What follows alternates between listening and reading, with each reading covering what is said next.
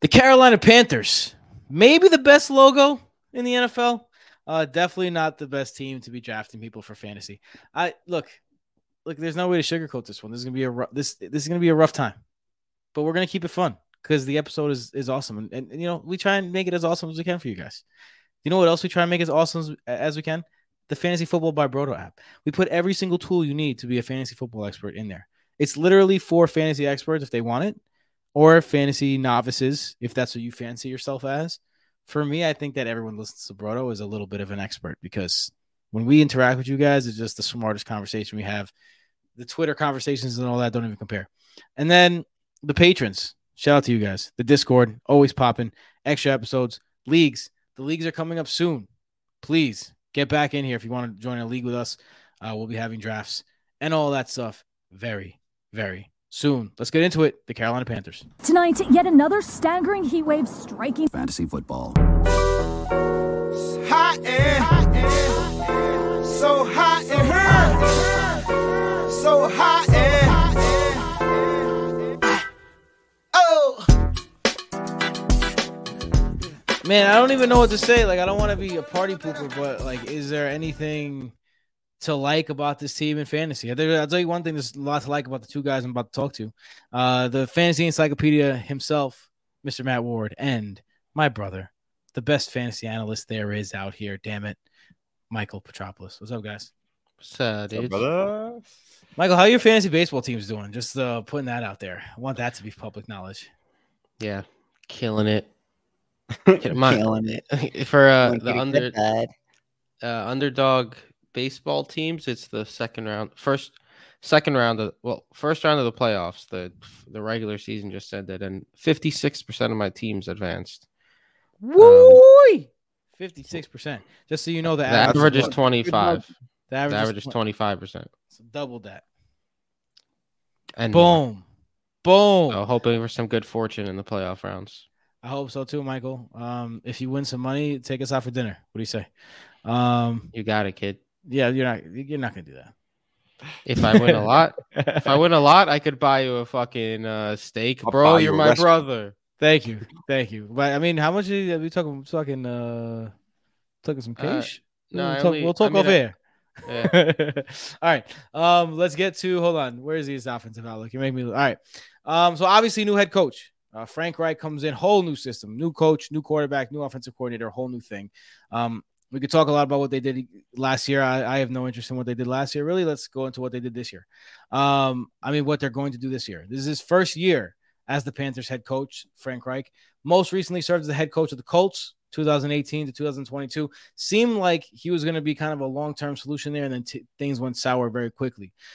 Reich has more than 30 years of NFL experience as a player coach, including serving as the Panthers' first starting quarterback in franchise history after signing with the team during the inaugural season in 1995. Reich threw the first touchdown pass also in Panthers franchise history, and now he's the full circle.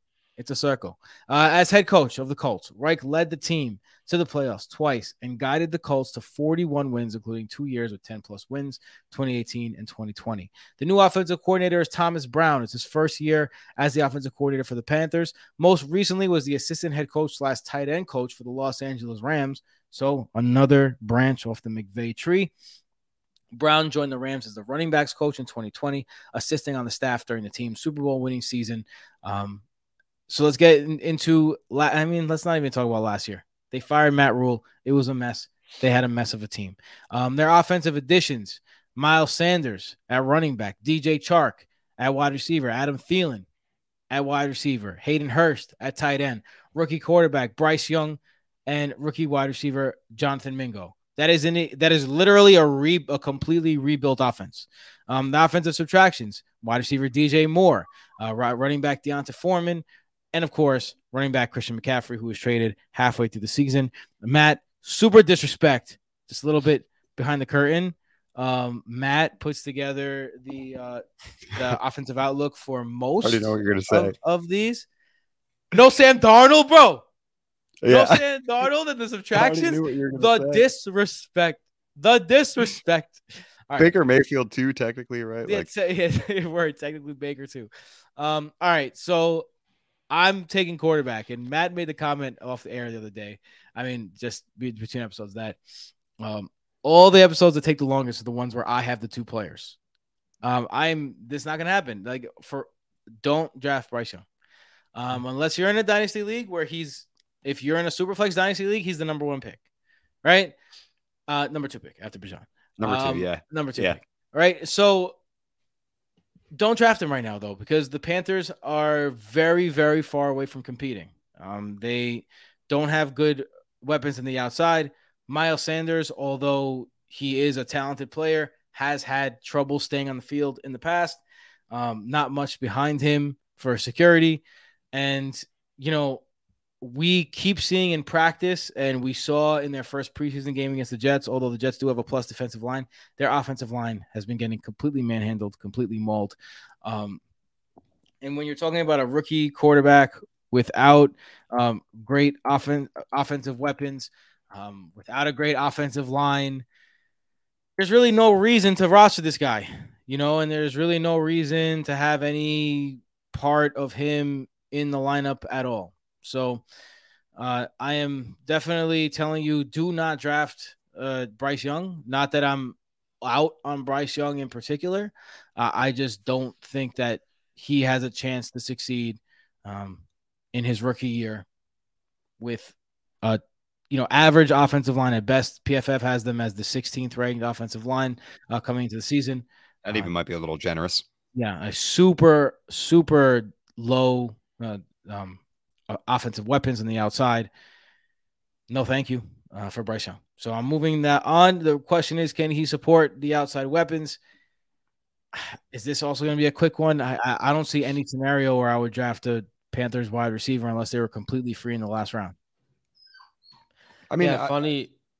I know. I was going to say, I know Mike has wide receivers, but Bryce Young is relative success for a rookie like that to his profile, which is incredibly elite, is not useful for your fantasy teams.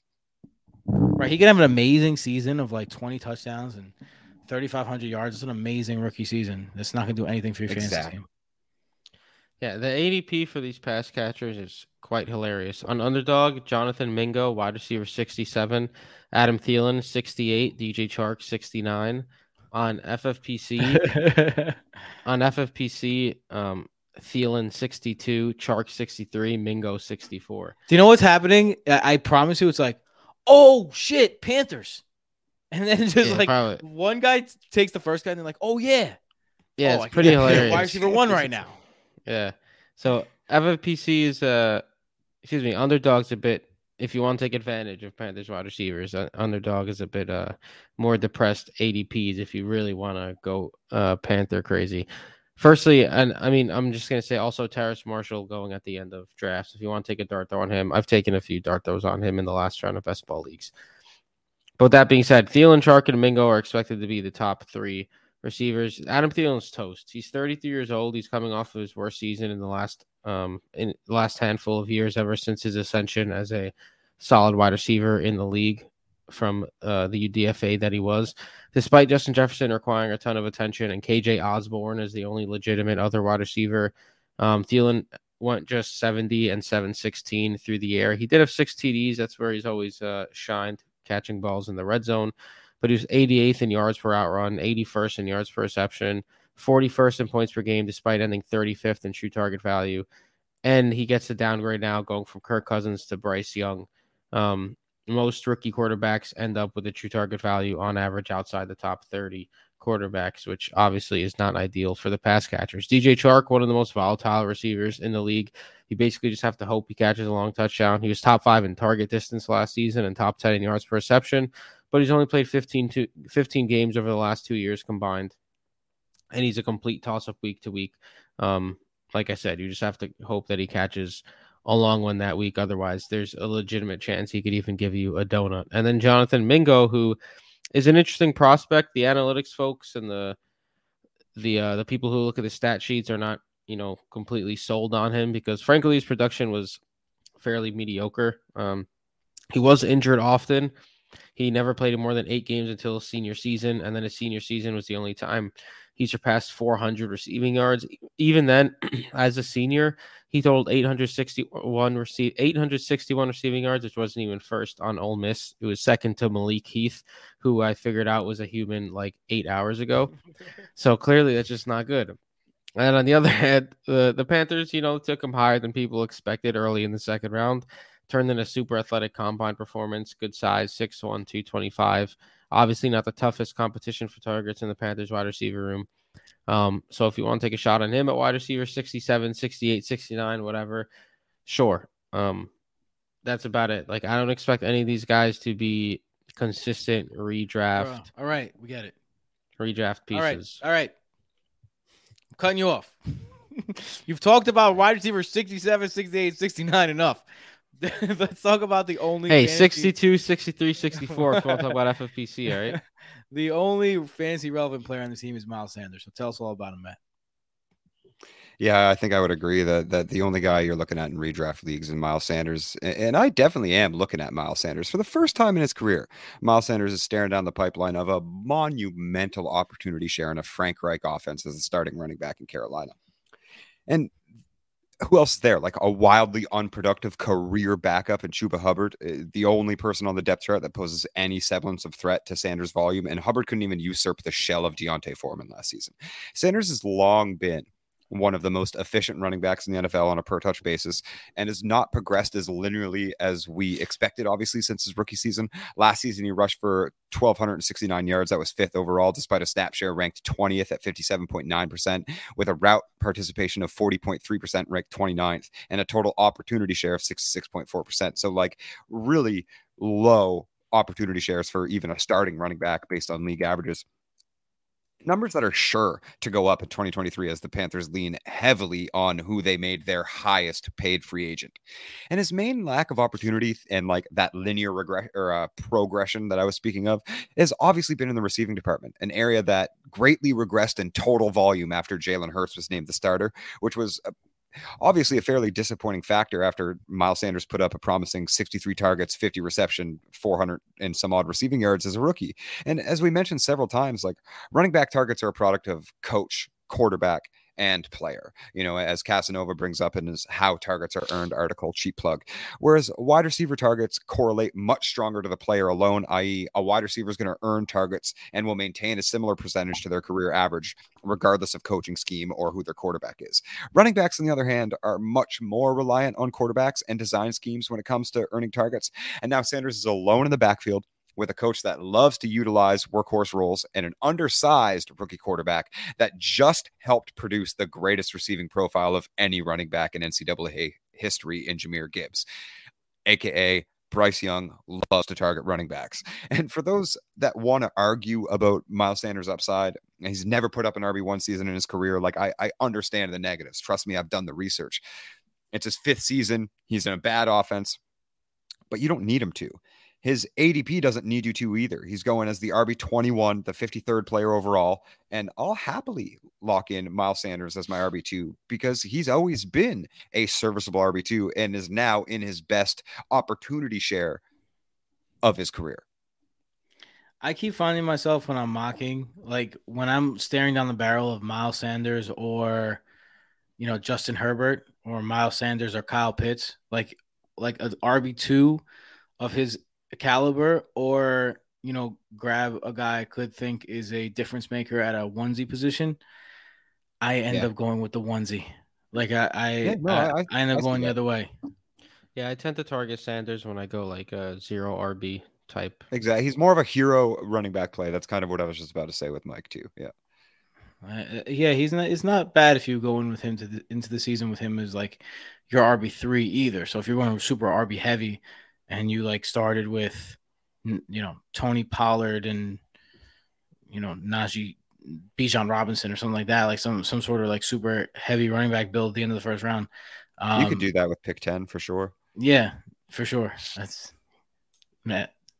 Matt mentioned that we mentioned last time that I just got pick 10. So I think Matt knows. I might have had some insider information of why I dropped that. My mind is just in pick 10 mode at the moment because I just found out today and I did already 7 or 8 mock drafts out of the 10 spot. But with that being said, let's move into the tight end. That's me, Hunter Hurst. No, Hayden Hurst. Excuse me. I think Hayden Hurst has some appeal, to be honest. If you like guys like Juwan Johnson, Hayden Hurst could legitimately lead the team in targets. So I'll say that. Okay, fine. And he has a rookie quarterback, but I will say this: he had 68 targets last year, and that was 15th in the entire NFL. Yeah. Do you think that he's gonna outpace that? No. Well, I mean, 18th in points per game on those targets. Yeah. Very average. It's not going to be a better situation than playing with Joe Burrow. In one tight end leagues, Hayden Hurst is not a person that you should roster, but I do think he has some upside in two tight end leagues. Is that a thing? A two tight end league? Yeah. If you're playing in a two tight end league, get help. Hey man, no league shaming. I might have to league shame you. Like, I think you got an addiction, man. Two tight end league? What? No, you need them. 2 tight end leagues with 2-point PPR premiums to tight ends. That's how it's played, bud. I mean, if you do it that way, I guess that's a little bit. That's a big time premium. That's like that's like being addicted, but like not. Just it's a healthy addiction. Like you're a functioning fantasy football. All right, let's get into the dynasty stash. If you're not functioning at all, then you need a dynasty stash. Like I need a dynasty stash right now.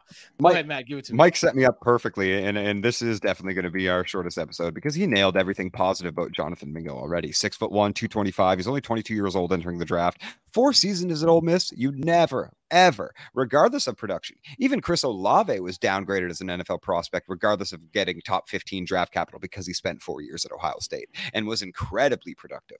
So 861 receiving yards was his highest, 51 receptions, 92 targets. He did lead the team in targets and not even in receiving production, 23.8%.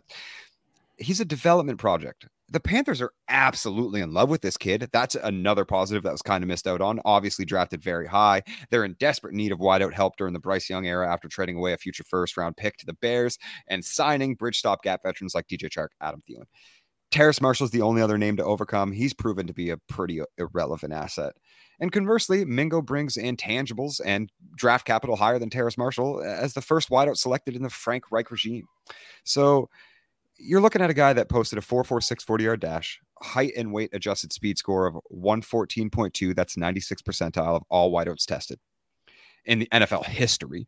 He also posted a 1.54 second 10-yard split, a 40-inch vertical leap, 10-foot, 9-inch broad jump, giving him speed or burst scores rather of 131.7. That's 91st percentile of wideouts in NFL history. So the guy's got great relative athleticism, but it's going to take time. Like you're not going to see him have a great rookie season, and then that's going to put him in an even lower bucket of a range of outcomes. So if you're looking to stash any of these Panthers wideouts, he's the name to stash, but you're not expecting much. And the cost is getting to a point as he's going as the wide receiver 44 in Dynasty that people are high on him, like higher than consensus should be. So you're not looking to pay up for this kid, but if you have him on rosters, it might even be an early time to pivot sell, but it's also like, if you liked him leading up to the process, it's not going to happen right away. So you got to stash and hold. He's a taxi squad guy. Jonathan Mingo, great name. He sounds like a beast. Maybe the Mingo HO baby. He sounds like a beast.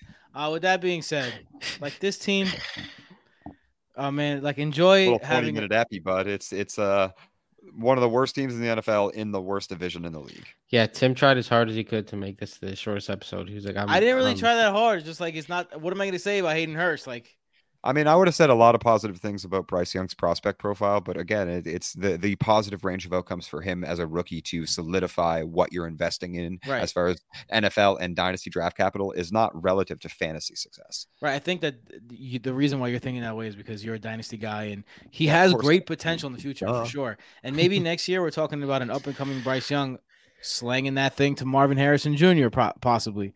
Like that's something that could possibly. They don't have that draft capital anymore. Marvin Harrison might legitimately go first overall because the Cardinals don't need a quarterback. That's true. All right. The Cardinals might need a quarterback. Shut up, Mike. I hate you. At FF by Brodo, at FF, at Brodo FF Mike, at Brodo FF Tim, at Psychword FF, at Brodo Fantasy, youtube.com/Brodo Fantasy, BrodoFantasy.com. For everything Brodo, we are going to finish off the NFC North with the South. Buccaneers. South. Yeah, north, south, east, west. Never eat Soggy waffles. All right, never. Although if they're soggy in maple syrup, like that true good Canadian maple syrup, Matt, you know what I'm talking about. I did never eat soggy waffles. all day. I'm ending this at 20 minutes.